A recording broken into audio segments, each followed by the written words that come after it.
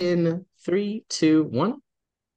Hello, all, and welcome to the Fantasy and Sci-Fi Fanatics podcast. I'm your host, Daniel Kubal. Today, I have me a very special guest, Star Z Davies. How are you doing today? Hi, I'm doing pretty good. It's a Monday, and I almost messed my own name up instead of someone else's for once. So, my wife's like, "Do you need two coffees today?" And I said no, but I think I made that mistake. So tomorrow, I'll definitely doing two.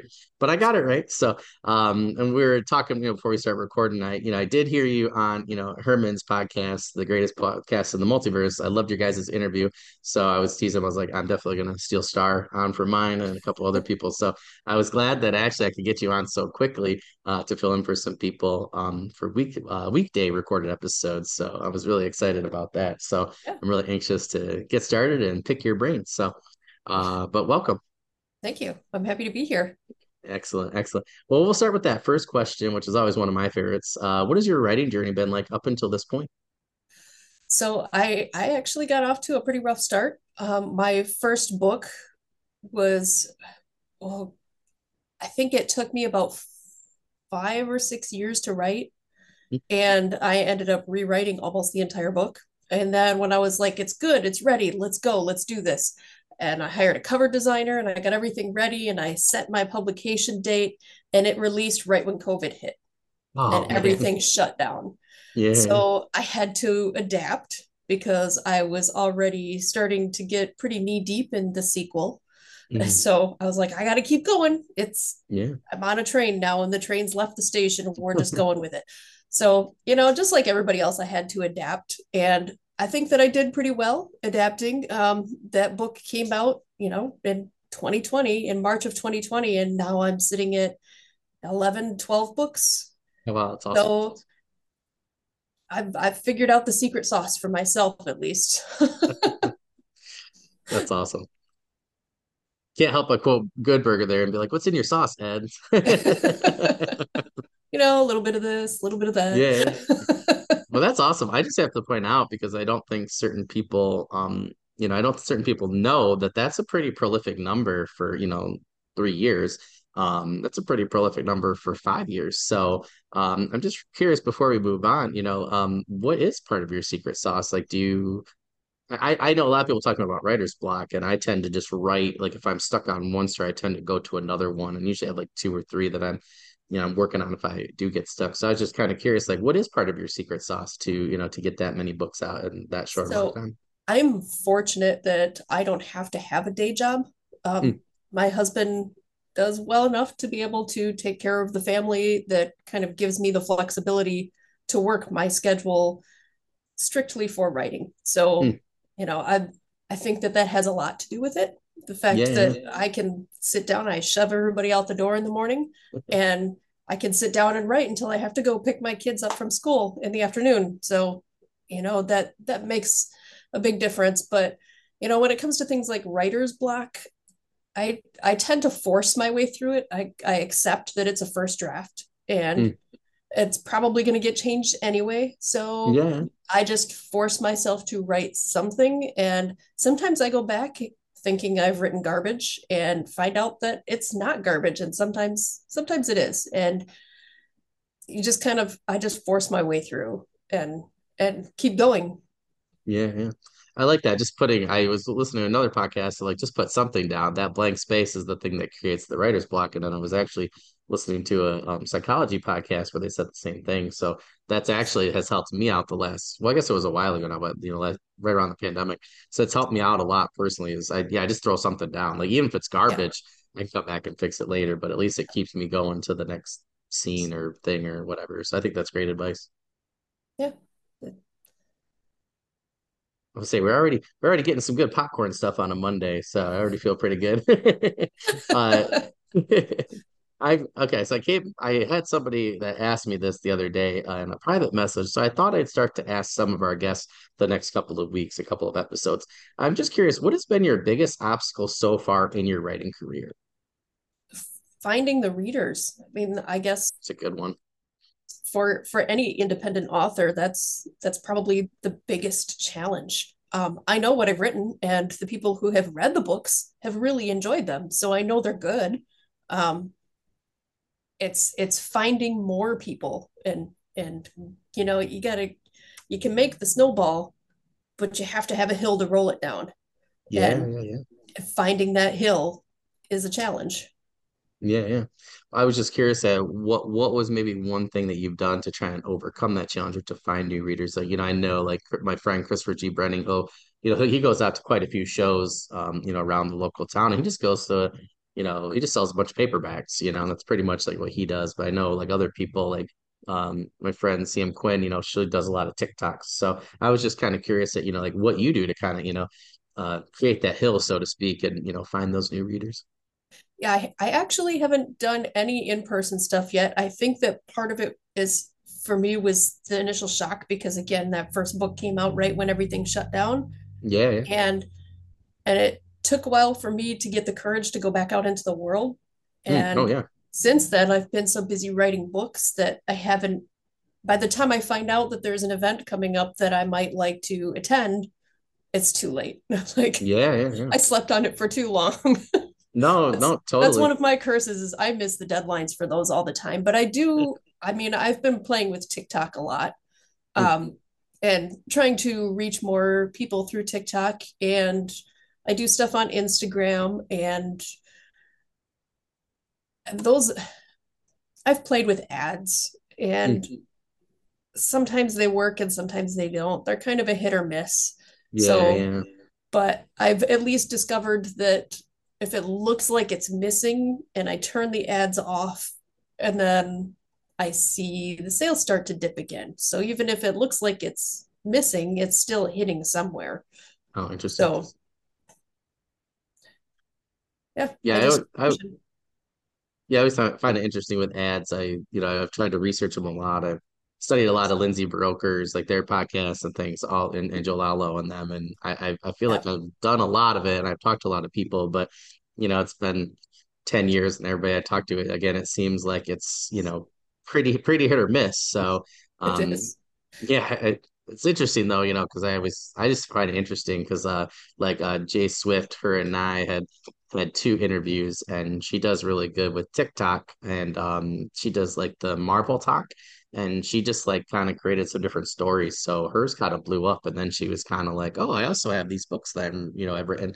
But it was interesting because she saw a little bit of sales, increase, things like that. But Yeah. I also think it's kind of hard sometimes, to like how do you know, right, if you're doing certain things that it's working for advertising Yeah. purposes, so yeah, it gets kind of hard sometimes. But I think you make a good point though, is that you said it right. You have to kind of create your own hill to get that snowball going. And I think at the end of the day, it really this is a journeyman's podcast, as I always like to say, so for people, like myself who are, trying to get out there, and learn from, professionals like yourself. So I think that's just great advice personally is figure out a way to create your own hill and, create that snowball effect. So I think that's great It's advice. still weird to me when people call me a professional, though. But you are though, with one book, you're a professional. And that's the thing is, I just want a real quick caveat because somebody just talked about this on, I can't remember if it was one of Herman's episodes or someone else was listening to, but they mentioned that they're like, oh, I've written, 6 books, and they didn't think it's a big deal. And I'm like, well, 99% of the population doesn't write one book, and if you actually do the math for yours, that's why again I bring up the word prolific because, particularly in 3 years, because I would, you are a professional, but it's interesting to me where, other fields, right? If you've won 11 national titles in whatever sport, right, or got 11 gold medals, they would call you a professional. But it's interesting that with books, right, like you might only think you're a professional if you're Brandon Sanderson or, whoever, like Daniel Steele, like whoever, and I Right. just think Stephen King, but again, it's interesting because even the, person that's in the NBA or, FIFA or whatever it is, right? They're on that team and they're at that level. So I would say, it's the same thing. But it's always interesting to me, when I talk to authors or creators where, you create something that most people wish they could do. And it's always interesting to me that, unless it's, I have a million sales or whatever people's, Well, judgment I is, think it's that kind of part of it interesting. is because we're contained in a box, right? That's a Like good while point. we're doing it, and so like literally this corner that you see me in right now, this is my box, Yeah, yeah, yeah. and this is my work zone. And I actually, for my birthday, my stepson gave me a game, and he's like, "You got a gaming PC? You can download it on your PC." And I was like, "No, Yeah. nope." No games My on this office. computer. Yeah, yeah, yeah, yeah. It's funny. That's like what Michael R. Fletcher was talking about that at one point. He like takes off the internet, so he can't even search or research stuff. He just wants to write. And I think can't remember who it was. I think Jed Hearn had talked about their podcast where he like got one of those like old school little like keyboards. I remember we used to use them for kids, and like you literally can only type it, it will record. You can put the USB in it, but it can't physically get to the internet. So No, I thank totally you. get what you're saying there. Yeah, it's very distracting. That's why I just go on the one app on my phone and I set a timer, and I don't even like go off. Like if I go off it, I'll reset the timer. And I always want like a certain time limit, but I've like started to get disciplined that way. Otherwise, if I go to TikTok or something and come back, it gets very whatever. I know some people, some of Time my friends, sinks into they'll that app really fast. exactly. Yeah, yeah, yeah. People will like just turn off their apps. My wife does that. A lot of times like, when she's a special ed teacher, so she really will, when she has to get into something, she'll actually just move them all. There's a particular time of year where all of her work happens. And now with her Yeah. son, she just puts all the fun apps into this lock zone and she can't get to it at a certain point. So yeah, That's I smart. definitely get that. Yeah, yeah, Yeah. yeah. Anything to help productivity, but yeah, that's very Right. interesting. So what genre or genres do you currently write in and why? So most of my stuff is more sci-fi and fantasy based. I am more of a fantasy reader, but the books that I've written so far, I guess it's kind of a split. Because my original Powers series is more like a dystopian sci-fi. Oh, It's everybody has superpowers, but it's futuristic technology and everything. mm, So there's a lot of sci-fi elements that come into it as far as the technology levels go.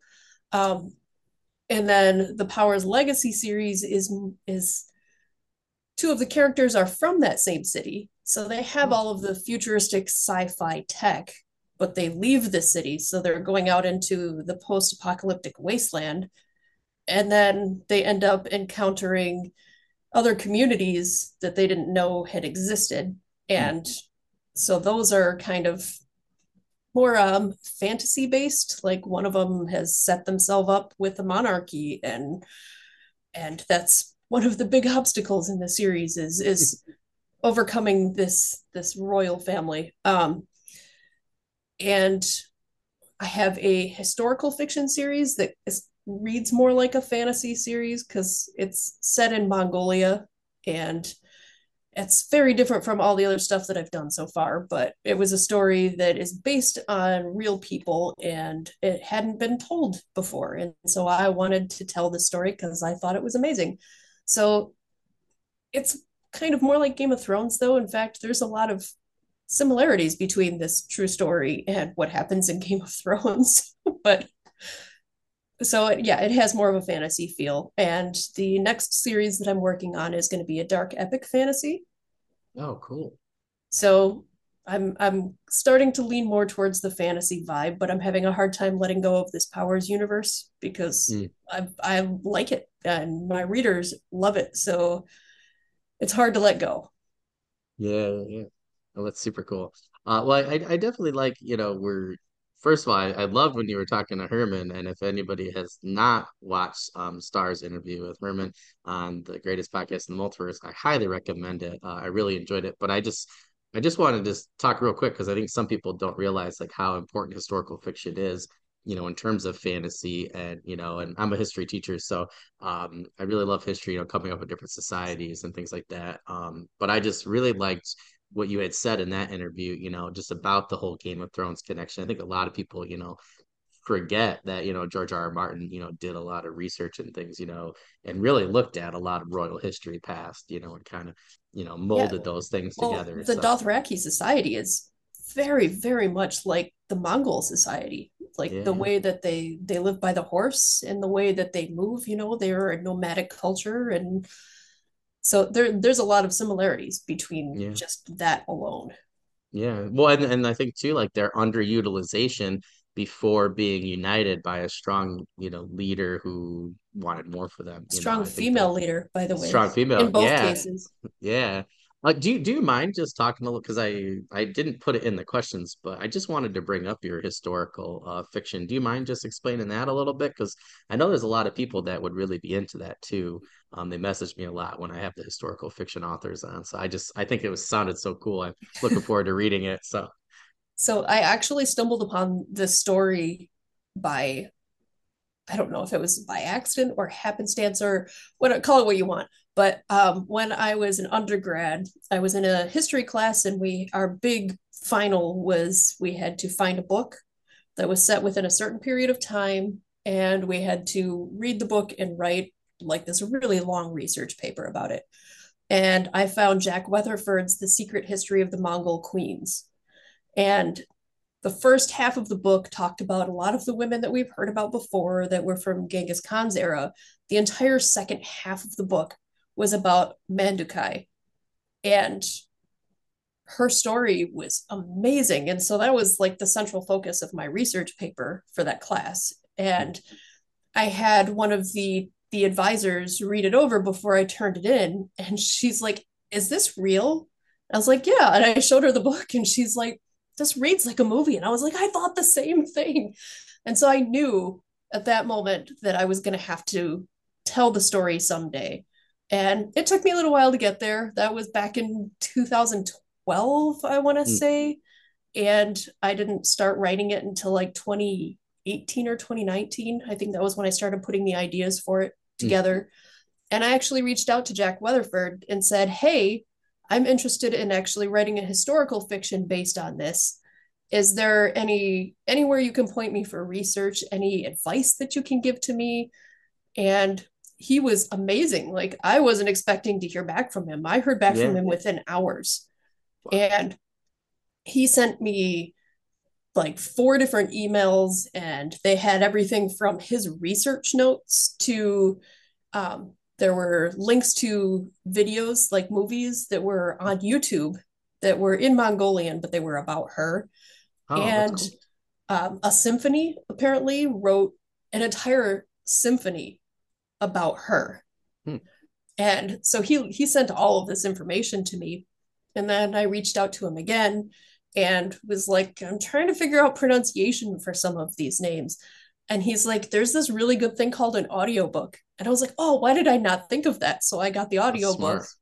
and listened to it so that I could figure out how to properly pronounce everybody's names, because Mongolian names aren't, what Americans are used to speaking. Yeah. Yeah. So it was interesting. And I've actually had people not like the book because the names were too Chinese, which I didn't Mm. understand because they're not Chinese names, but whatever. Um, but yeah, so that was kind of where the story started. And it follows Mandukai, who is, um, she's the daughter of one of the, I guess you'd call him a noble. And her father died when she was young. And when she was 16, she was married off to the great Khan, who was more of a puppet than he was a Khan. And she was his second wife. She wasn't the first wife, which was a very common thing. Like, that was no big deal. Everybody Yeah. did that back in those days for their culture. But she, it was kind of a fight between her and his first wife because he did not care for his first wife. In fact, some people believe that he and his first wife never actually consummated their marriage because Mm. he didn't. That's how he felt about her. He just didn't like Yeah. her. Um, but she rises to power because she's smarter than he is, and she ends up falling in love with his general, which history is a little bit sketchy on the details of it, but there are Mm. hints that that is what happened. And that's what part of the symphony is about, is this grand Oh. forbidden love affair between the two of them. And but she ends up coming to a point where she has to choose between him and the future of the entire Mongol nation. Mhm. And she she knows what she wants, but she also knows what she has to do for the sake of everybody. And so she ends up sacrificing this great love that she has so that she can rescue the Mongol nation from collapse. And it's an amazing story. It really is. Yeah, yeah. I don't want to say too much more because if people want to read it, it's a Yeah, lot of yeah, yeah. fun. It's very dark. It's very adult, and it's brutal, and there's a lot of battles later in the series. There's not as many battles in the first couple of books because, well, her husband was not. He wasn't a battle con. He was hiding in his little corner and content to let everybody else do everything. Um, he was a puppet to other people. So Yeah, yeah. yeah, so it's a fun story though, and she's amazing. I mean, she rode into battle 6 months pregnant with twins Oh, on wow. on horseback, and she rides into battle and still ends up defeating her enemies. Like, Yeah. if that's not something to look up to, I don't know. I don't know how to identify a badass woman if that's not it. Yeah. No, that's totally true. Yeah. Oh, that's awesome. Well, I loved where had mentioned that story on, on Herman's podcast. And I was just like, man, there's like just two great lessons I think you can learn from there. And one is I didn't think of audiobooks like for pronunciation. So that drove me nuts that I'm like trying to figure out. I'm like, why did I never think of that? So I just want to point that out to our audience that that's genius if you're trying to write something. I'm trying to write like historical urban fantasy, I would call it. I got Roman emperors and empires and things mixed with like zombies and monsters and things. Oh, that sounds Um, fun. right? But it's hard. It's hard, right? Because there's just too much information out there. And the other thing I want to mention was that, you had actually found a book that you really liked, and a topic and an author and message that person. And I just wanted to mention that, like I have been trying to find certain people. So I actually went to different college lists and I tried finding papers and things, people, and I did message certain people for like, Roman Empire, stuff like that, military history, the time period I was looking for, things like that. And it was really difficult. So when I had heard you on Erwin's podcast, I thought that's a really good idea because I have a lot of books on, Roman military history and different things I want to Yeah, put in the book, from the historical, or military aspect. And I'm like, why didn't I just get a hold of those authors? Because just like us, right, they want to talk about their book and that right. topic. So I just think that those two things, were just so good from that interview. I just wanted to bring them up again because I definitely that helped me out as an author thinking, okay, I when I'm finished with these things, I can go back now and use some audiobooks to help me and, then probably go and talk to those people that I really enjoyed, and have them help me with the research process. So I just think Yeah. I think that was brilliant, first of all, strategy. And I just wanted to bring that up just because I think that's a great idea. Well, thank you. Um, I wish I could take all the credit for it, but I I honestly was, can't. I had other people pushing me in that direction. yeah, yeah, yeah. Oh man, I was like sitting there. I was listening to the podcast on the way back. It was Labor Day weekend, I think it was, and we had gone to or maybe we just went to my mother-in-law's the weekend after that. But I was just like, oh my gosh. I was like, oh my gosh. I was like, this is really good. And I'm like on my, on the Bluetooth. My wife's like, can you calm down there? Because my son was sleeping. I was like, sorry. I was like, that's just a really good idea. And she wasn't keeping track of the podcast. She's doing her own thing. But I was like, that's such a good idea. I was like, I had these great ideas right now. So yeah, I definitely wanted to bring them up in case that helps somebody else out. I think those are great Yeah. ideas. All right. So personally, my favorite is talking to other authors about their works in particular. So, what are your Power Legacy books about, and how did you come up with this idea? So they're a follow-up to the original Power series.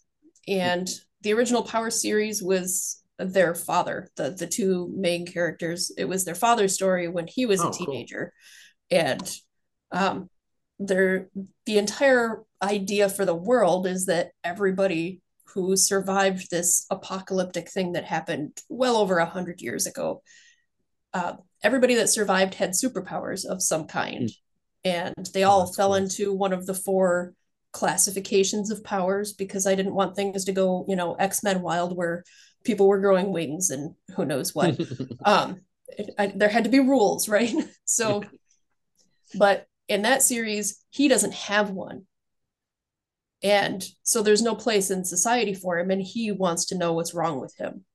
And so it's his journey, what he finds out about himself and what he finds out about the structure of their society, and how he fixes it ultimately. Um, and so he becomes this big iconic image to the people in the city. And Now he's got kids, and his kids are grown up in the Powers Legacy series. Like his son is 19 and his daughter is 18, so it's, quite a few years later. Um, and they're still kind of living in this bubbled society. They think that they're all that's left of humanity, but their dad was never convinced that that was true. Hmm. And he always believed that there had to be something else out there, that he didn't think it was possible for them to be all that was left. And so they set up this company that his son Gavin, who is one of the main characters, Gavin works for.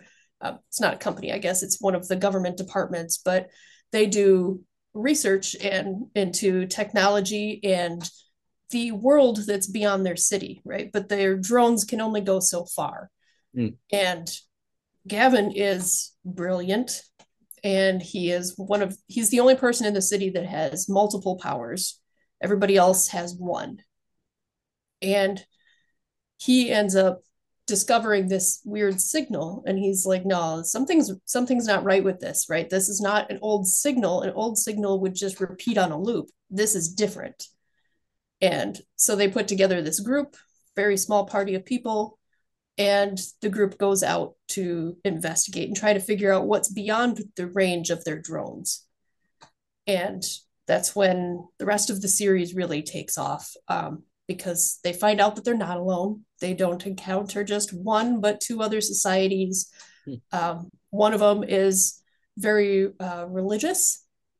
They believe that someday the idols of creation and desolation will return, and they will either break the world or remake it. And so Gavin kind of gets pulled into their society when he and his sister get separated in a big fight at the end of the first book. And his sister is captured and taken to this kingdom to be a tribute for the king, because the king always marries a woman with powers, because you got to keep the Hmm. royal bloodline strong, right? Got to make sure, so that she finds out that not everybody in their society has powers, that it's actually a special thing. Hmm. And so she's taken there to basically compete for the king's hand. And she has no interest in this at all. And she's trying to find her way out of it to try to get back to her brother so that they can get back home again. Um, and that's like her entire story arc is not, well, it's that, but also finding out that she always thought that she wasn't special because her brother has all of these special gifts and he's super smart, and she just has this one power. But as the series goes on, she starts to find out that she's got a lot more than one. In fact, she's more powerful than her brother is. Um, and so her discovering these powers, trying to figure out how to control them and not destroy the world in the process, which she does nearly do. Speaking of X-Men, um, oh, that's really cool. Sorry, there's a lot there. I think that's cool though, in terms of, bringing in different societies. That's where I had originally interviewed Herman because I was working on dystopian like society and some different things myself, and I need to pick somebody's brain, so I'm not quite there yet, but I did think of that. It's like I always really liked like John Carter and Mars. I liked the different societies and peoples that you meet and things, but I always wonder that, like in the future, like as a social studies teacher, I can't help it, right? In terms of sociology, like how would these different groups of people be different? How would their Right. belief systems or government, things like that? So that sounds really awesome. But I was curious, like in terms of like different powers, like what kind of different powers would somebody have, like in terms of your world building, So if it's not a there spoiler, I guess. no, I'm not going to tell you what Gavin and Paige are, because they're Perfect. not like Perfect. everybody else. But there are, even in these new places that they go to, everybody still falls into one of these four basic branches of power. And there's the four main categories. There's the divinics, who are people who are more like divine powers, like they can read people's auras, they can, predict the future. They can read the stars and understand what's happening. Um, and then they also, some of them also have healing hands. Then there are the somatics who are more the body, right? So the people with muscle memory, people Mm, who have enhanced strength, people who have other enhanced senses. You don't usually find people who have something from multiple, mm. pieces. So if you have Yeah. muscle memory, that's what you have. You don't have that plus strength. It's just that one thing. Um, and then there's the psionics, who are the people who are more the mind, right? That's where you have the telepaths and the telekinetics and the clairvoyants. All of those people fall into that category.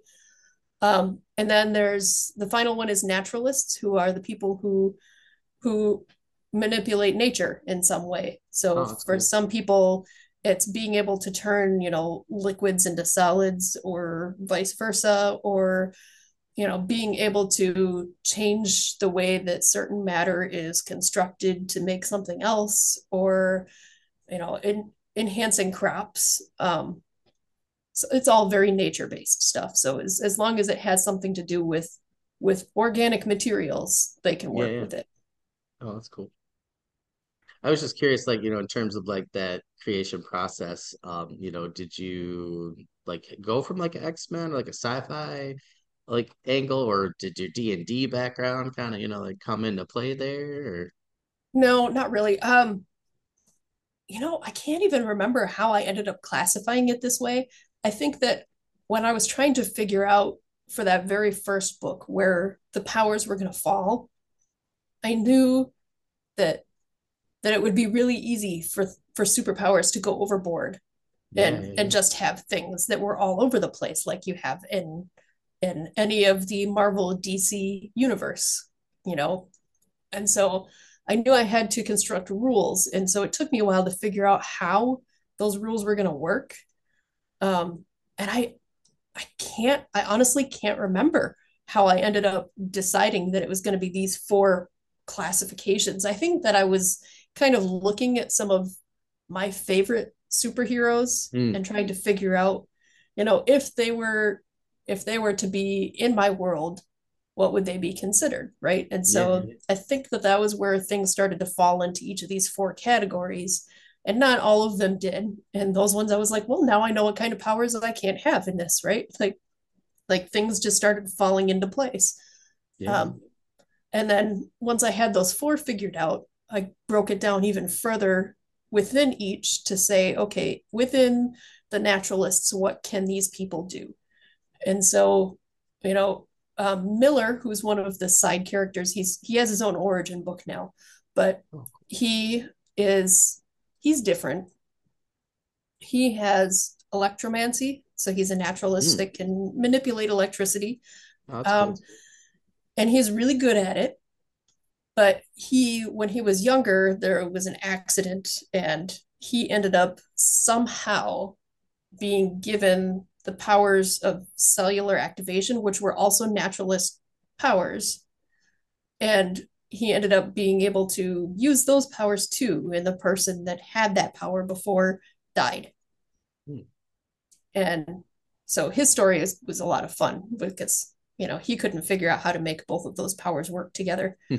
They did not want to play nicely. Yeah. Um, but otherwise, everybody else kind of just falls into one. And he was an exception, and Gavinet and Page are the exceptions also. Oh, that's cool.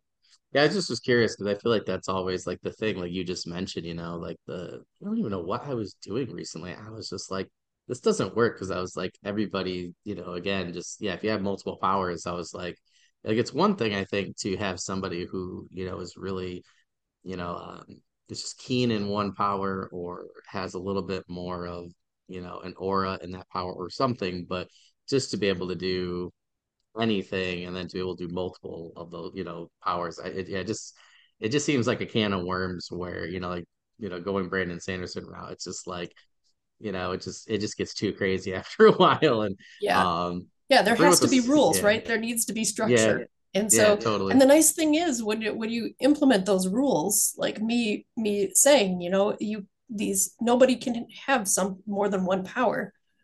Once you implement those rules, then you give them weaknesses too, because there's only so much that they can do. So it gives you more to play with in a way, because now you have all of these weaknesses because they can't do these other things. Yeah. No, totally. Yeah, I think that that rule set. I think it's always hard coming up with your rule set, but I It also is. think it's really hard to stick with it too. My friends always like, I came up with these rules, and now I really want to do this thing, but I can't because I have to stick to my rules after like three books. And I'm like, he's always trying to figure out ways, where he's not writing himself into a corner later, but at the same time, being able to, to follow those rules. I don't think there's anything that bugs me more. Like I mean, obviously it's fantasy, it's sci-fi. If I can watch Jason Statham, flip a car over and transport her to and get rid of the bomb on the bottom of the car with, the crane or whatever, I think I can suspend my disbelief enough to, to think X, Y, and Z. But yeah, it does annoy me where I'm just gonna bring it up just real fast. Everybody send me hate mail, that's fine. It just bugs me that Gandalf and them are able to transport, but yet or with the Eagles, and we just, that just bugs me. It really, I love Lord of the Rings. Hobbit's my favorite book of all time so far. Yep. And but it drives me nuts, and I know Brandon Sanderson talks a lot about that in his lectures and stuff for BYU, but that just drives me nuts. Like once he brought it up, I was like, I can't get over that. And as a writer and a reader, I'm like, I I can suspend my disbelief, but to me that just like ruined the whole thing. Because I was like, why can't you at least get close enough? And there's all this strategy and stuff, but it would have made a good story, I get, but I wish that he hadn't have done, been able to do that with like Gandalf's power or whatever. The Yeah. movies obviously add more stuff to it, but even in the similarity, there's different things where it's like, why isn't this possible, sort of thing. But yeah, I think it's hard Yeah. to at times stick to your own rule set. But I do think that, most people I find, like that, if you just add on something new every time, you're like, okay, there's really no rules then in this universe. And, really, I think that's the problem with So fantasy and sci-fi sometimes, is you're just people think we can just do whatever, which we can, but that to it a doesn't to a necessarily. degree, right? Like Yeah, there's exactly. always Yeah. there's always limits, and because Yep. there's limits as to how far the reader will go too. You Yeah. can't Yeah. push too far. So, but that was when I wrote the original Power series. I wasn't planning on following it with this other one. Gotcha. Um, but well, Eugene is trying to figure out what makes him different from everybody else and why he doesn't have powers. He does end up learning why he doesn't, and he never gets one. Spoiler alert. He doesn't. It's impossible for him. It's literally his DNA can't do it. Interesting. So, but he finds out why his DNA can't do it. And that's actually the thing that makes him special. And so he finds out, uh, okay, tiny spoiler, but that he's a carrier for the next step, Oh, that's basically. cool. And so he's told that his children could potentially have not just one, but multiple powers. Hmm. And so when I finally came around to the Powers Legacy series and I was like, oh, I'm writing his children. Oh crap. I opened that can of worms already. Now I have to figure out how to deal with it. And so I was like, well, it actually gave me a lot of room to play, especially since, Paige had no idea what was going on with her and she couldn't understand why she had insomnia when she was growing up and why she always had these terrible nightmares. And to her, that was just a thing, right? Like she had insomnia and she had nightmares, didn't realize that she had the ability to dream. Mm. And so she didn't know that her body was trying to tell her something. Um, and once she figures that out, she starts to learn how to use that to her advantage. So it was kind of fun watching her open the box Yeah, and yeah. and take the pieces out and learn how to play with them. Um, but she also had nobody to teach her how to play with them. So things go Mm. wrong probably more than they go right. Which makes a good story, right? Right. I just saw a quote on that like yesterday. It's like, I kind of feel better now since my writer friend told me that my life isn't garbage. It's just I'm the main character. and things just keep happening to me to keep the story longer or whatever. And I was just like, oh man, I was like, whoever is watching my story or reading it is having a blast right now. So yeah, I thought that was really good. I just was curious, just real fast. It's like you and Daniel Harrison had both, like he has his Moth series, and I think it's like 5 books I read, and it was awesome. But then I really liked the next book was like about their like the two main characters, like their daughter. Sorry, spoiler, it's been a decade. So, but yeah, but like I was just curious because like I read the first book and I'm thinking, oh, there's no way I'm gonna like these characters as much as, like the original ones. But I really, really did, and I really enjoyed their daughter's character and some of her companions. But I was just curious, in terms of like, you have your books and then you're writing your own legacy essentially. So I was just curious, with that experience, like, did you find, and you said, you had a couple things that were easier, a couple things that were harder, but like, did you find that, you enjoyed doing that more and developing the world and the characters more, or did you find that it was harder than you thought? It was harder than I thought at first. Mm, Once I had decided I was going to write it, I knew that I couldn't write it in the same place because everybody was familiar with this society, and now it's supposed to be this utopia instead of a dystopia. And so I had to take them out of the box, like move them away from home. And once I figured out what they could encounter along the way, then it became a lot of fun. yeah. And I had I had some of the basic ideas for the overall story figured out. And so as long as each book kind of hit where it was supposed to, Mm, I just let the story unfold itself. And it was a yeah. lot of fun just watching that happen. My husband doesn't completely get it. He's like, this is you and you're writing it. I don't understand how you don't know these things. Like, and I'm like, the characters develop their own personalities, Yeah. especially if you don't lock them in those boxes. They develop their own personalities and they grow. And so as long as I'm leading them from point A to point B, I let them have that organic growth along the way. And I feel like that makes them better characters Yeah. overall. Yeah, it makes them like more real. I had a character that just absolutely ticked me off in my first fantasy book, and I was like so close to having the rough draft done and to send it to alpha readers. And then he's like, "Hey, I'm not in this book." And then I'm like, "What do you mean you're not in this book?" And then the woman he's with's like, "Yeah, I'm not in this book either. We're together romantically, but we're not in this book."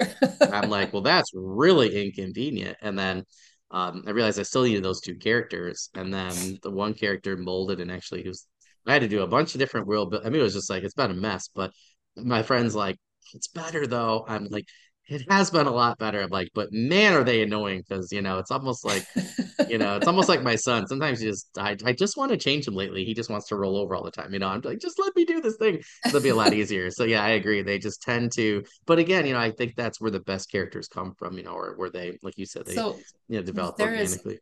my favorite character in the Powers Legacy series is Zephyr, and he is one of the princes. He's also like the captain of their armada. And he wasn't supposed to show up until the very end of the first book. Mm, Like he was gonna develop as a character from the second book on in the series. And he insisted on not waiting. He's like, no, like there was just this voice in my head that kept telling me that he had the story that he had to establish. He wanted people to know why he was doing the things that he was doing before he did them so that people didn't hate him. Um, so I ended up, and that was when I was probably a little over halfway through writing the first book. jeez. And so I had to go back and figure out, all right, so where does his point of view fit into the story to still get everybody to that same point at the end? And so yeah, I had the same kind of thing, right? Where I had to kind of go back and reanalyze the story and figure out how I was going to get everybody from point A to point B now that he was insisting on coming out. I kind of wanted him to be the villain at the end, right? I Mm, wanted people at the end of the first book to be like, oh, this guy. And then in the second book, they could have the fun to get to know him and be like, mm, oh, this guy, right? Like their perspective would change. But yeah, yeah. but he didn't know. He wanted people to know why he was doing what he was doing, Yeah, and yeah. I think it turned out pretty well. He's I'm supposed to like Gavin and Paige the most, and I do love them, but Zephyr is definitely my favorite in the series.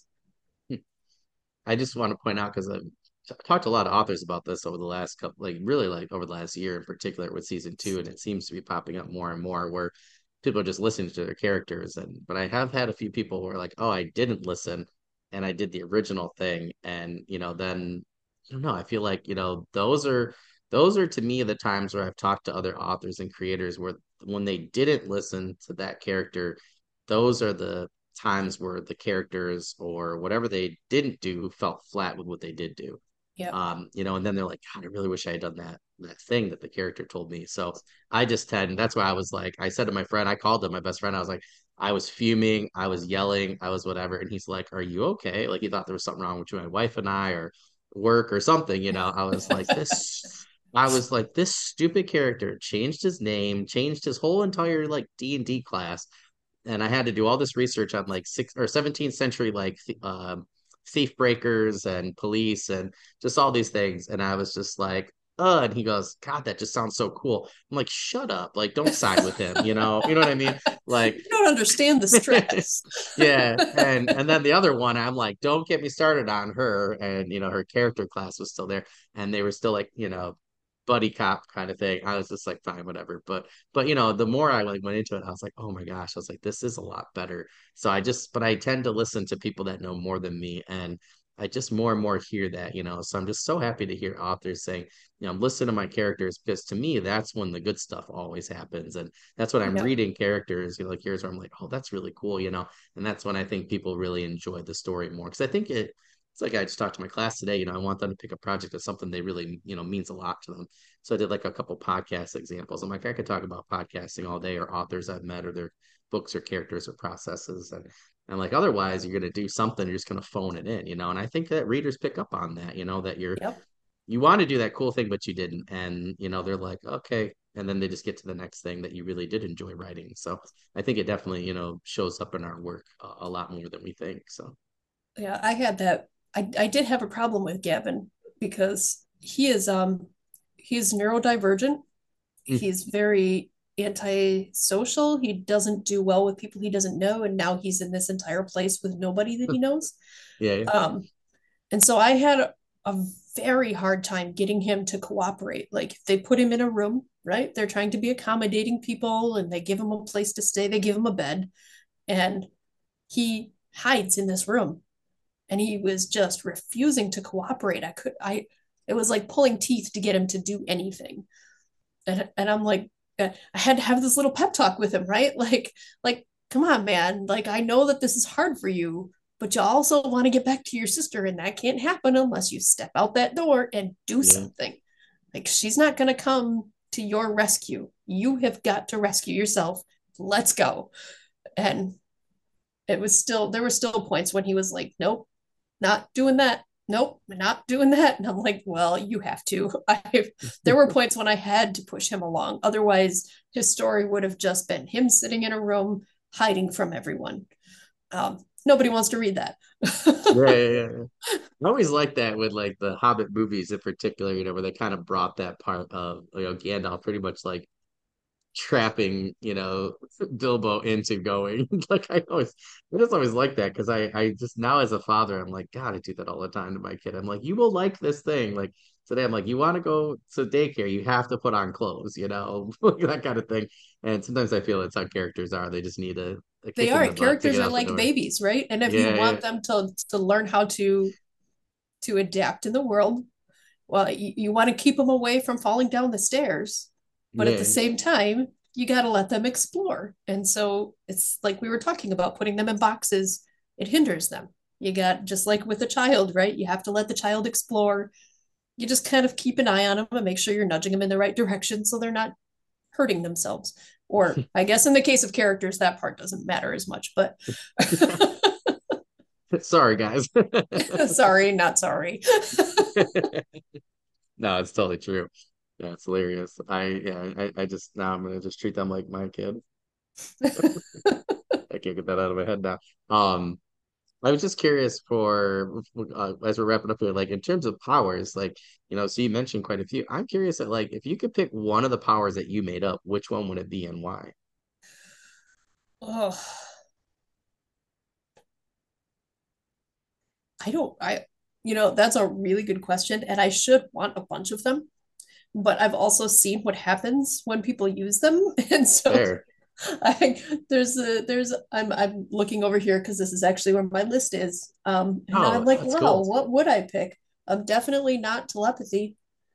I think that psychometry would be pretty cool. So that's like the ability when you can read the history of a person or an object through touch.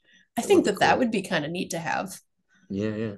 Um, Again, it could be abused, it could be dangerous, and if you don't know how to control it, it could also be a detriment to yourself. But Yeah. yeah, No, that it would one be would cool. probably be fun. Yeah, yeah, yeah. That'd be awesome because I think you could like, like pick something up and they always say like know your enemy, keep your friends closer. Like you could just pick up something and, get their reading and I don't know, you could either be really friendly about it and, help people, or you could really be devious about it and get whatever you want out of a situation. I think there's a lot of, I mean, that's why like I love it in Star Wars. I mean, So like Quinlan Voss is like one of my favorites. I think that yeah, writers that originally did him with his first mini series with Dark Horse did just such a good job because I was like, what is this stupid Jedi power? And then, but like they used it, and I was like, oh my God, that's so cool. it's pretty And I cool. mean, yeah, they just did such a good job with it. It was really cool. Yeah, Eugene in the first series, he had a friend that he made along the way that she could do that. She could read the history of a person as long as they were willing Mm, through touch. awesome. And so he has another friend who he's not sure what happened to her, and she's not sure what happened to her either. So he decides that he's gonna use this power. He has this other friend come over and say, "Hey, this is the thing we want to do. Maybe we can get some answers." And Mm. turned out pretty interesting for everybody in the end. Yeah, yeah. That'd be interesting. I think that'd be an interesting one to write. I think that would be really cool. But yeah, I think it's always interesting to read how different authors and writers, like kind of use that power in different ways. I think that's what makes, the different genres so fascinating is you can have the same power but use it in different ways and it's like situational and how you Right. use it's the same tool, right? But how you use that tool can be very different. So I think that's really interesting. But I think Yep. that's a great answer. I was thinking about it myself. I was like, I don't really know because we were just talking about it in class yesterday or on Friday. So the kids were asking me, so I thought I'd send you that one. So yeah. So for that last one there, do you have any news, updates, current projects, things like that that you can share with us? I am always doing something. I can't Ah, not do something. It literally drives me insane to not be doing something. yeah, So amen. I've been doing some mini books for the princes and the Kingdom of Tides from the Powers Oh, Legacy cool. series and kind of getting a little bit of their history, and it's been a lot of fun. It breaks my heart a little bit seeing how their stories unfolded before you even get to the main Powers series, but it's a lot of fun. So I have those that I've been working on, and I am going to be getting ready to release Miller's origin story, and he is everybody's favorite snarky asshole sidekick. He's the guy that nobody likes, but everybody loves. So there's that, and then I have my big epic dark fantasy series that I'm working on. I haven't started writing yet, but I have the main characters and I have the a lot of the lore is already written, and so I'm just about ready to get started on that one. That one's going to be a lot of fun. Yeah, yeah, that sounds awesome. I remember you were mentioning that a little bit with Herman. I was like, oh, that sounds really cool. So, no, that's really neat. Well, we have quite a few of your books already to kind of keep us going until you're done with that series. So I'm really excited. I love your covers, by the way. They were as soon as I had to pull over and when I was listening to the interview, I had to like look them up. As you and Herman were talking, and I added them to Kindle. So I'm really excited to get started there. But I want to thank you so much for coming on. Like I said, I was so happy that we could connect so quickly and and get you on so much earlier in the season. So that was super cool. So but there's anything I could do, in the meantime before this comes out in December, just let me know, and I'd love to help you as much as possible. I always tell people tag me, email me, whatever you got. I will send it to the moon and back and put on all of our channels. So, but yeah, it's awesome to talk to you. And if there's anything, you want to talk about in the future, I have some seminars and things that'll come up in the winter. I'd love to have you and Herman on and a couple other people at the same time and kind of ask some different questions and see where we're at and what you guys come up with. So, That'd be fun. Yeah. yeah, awesome. Well, thank you so much, Star. And, you have a good rest of the day. And I will hopefully talk to you really soon on social media. Yeah. Have a good one. You too. Thanks. Thanks. Bye.